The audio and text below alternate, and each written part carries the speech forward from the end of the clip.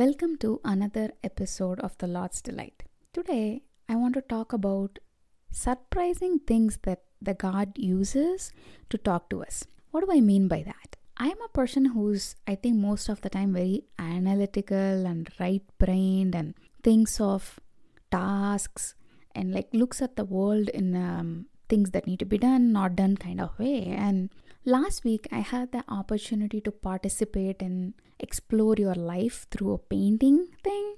The first thing that came into my mind was, this sounds so woo-woo. What do you mean explore your life through art? And I do have a disclaimer. I am not good at being creative in terms of coloring or painting. I can't even draw a stick figure straight. That bad, okay? So what surprised me was when I went there and I, based on the instruction of the person who was guiding us, started to draw. It changed my outlook of what I was thinking. I was actually thinking, how in this context would this be used for God to talk to me? It's such a bunch of colors and a canvas. But you know what? It was surprising that God used that to talk to me. I underestimate a lot of times the value of art and beauty that God has created and how He uses that to speak to us. So that actually challenged me. Some of the questions she asked when she started talking about, think of the one thing that you don't have, what would your life look like if you had it, and just use colors as an answer. And hands, there is no equipments, there was a sponge and Q-tips, and she was like, go ahead, do it in abstract way, just don't draw objects. I was surprised at the outcome, when she had all these questions and I finished. When I looked at a painting, one, it looked like a painting, and two, when I saw the colors, I could see what I meant. I could remember what each correlated to, and that also surprised me because now the painting has a meaning and only to me. I, as the author of the painting, know what each color meant and what it meant that I brought it all together in certain kind of shapes. That also made me realize we are puzzles to so many people, but our maker, our author, we are his masterpiece, and he understands us and he sees the little things in us, the quirks, and he knows why he put that in us. But I digress. That's not the point. What I wanted to say was, sometimes I do miss the beauty that God has around me. So this incident made me realize God can talk to me using things that I think are not of much value. The second time it sort of touched me was after this I started to observe the nature around me on my walk to college and back home. And where I live here, the fall has come and you can actually see the trees changing colors so beautifully. The trees that were green, most of them have changed to either yellow or red. They haven't started turning brown quite yet, but I can see that beauty all the way when I walk. It just brings me wonder that God uses a lot of things which I value less. I'm like, beauty, what is the purpose of it? Art, what is the purpose of it? He uses that to talk to me. So what do you value less or look at it what is the purpose of this being here? I think back to the verse in Proverbs. Proverbs 6:6-8 talks about the ant. It tells to the sluggard or a lazy person, go look at the ant and how it plants and saves and harvests food for the time to come. It says learn from them. And not just that, he even uses, how many times Bible is using grass to get a point across? And it talks about how in Isaiah 48, the grass withers, the flower fades. Our life is like that, but the word of the God stands forever. So there is so many little things that we pass on a daily basis that God uses to talk to us.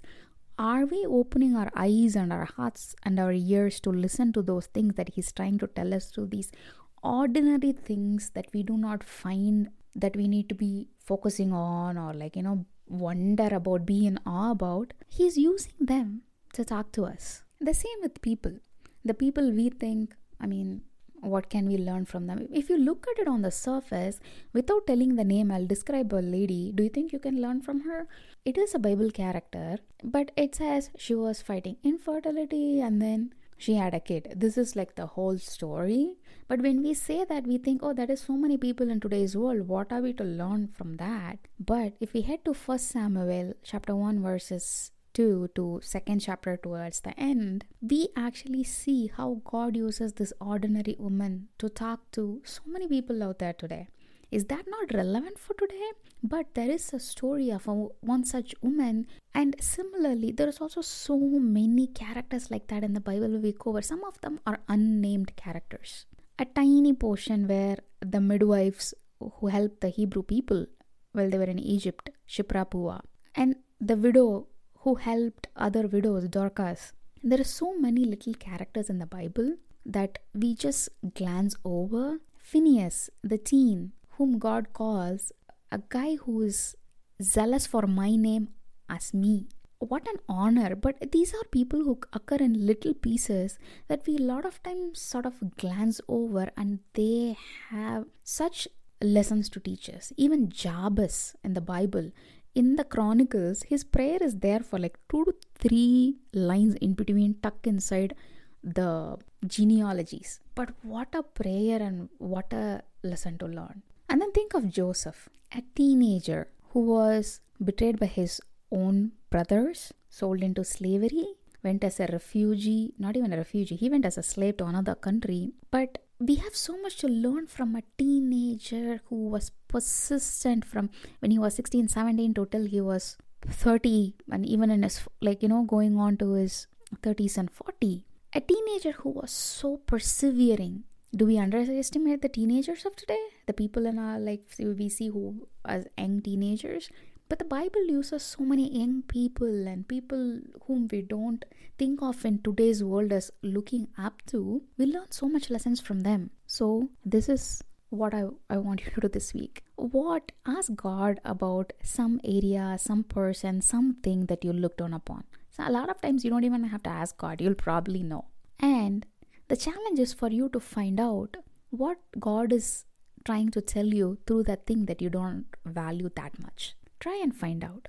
It'll be very interesting because God used this painting thing to talk to me regarding what was in my heart, which it brought out so apparently, which I was dodging for a while. Now it's in front of my face and I have to deal with it. A lot of times I feel like that ignoring of, at least for me personally, the ignoring of art, beauty was also beauty in terms of nature. I'm not just talking about somebody looking pretty. So that art form, I guess it's because it brings emotions to the surface, which I try to keep under wraps. It brings it to the forefront and I'll have to deal with it. Maybe that is what he's trying to teach me. I want you guys to go find out what God is trying to tell you from the thing that you don't think is either worth your time or you think a little less of. So that's it for today. I'll talk to you guys next week. Bye.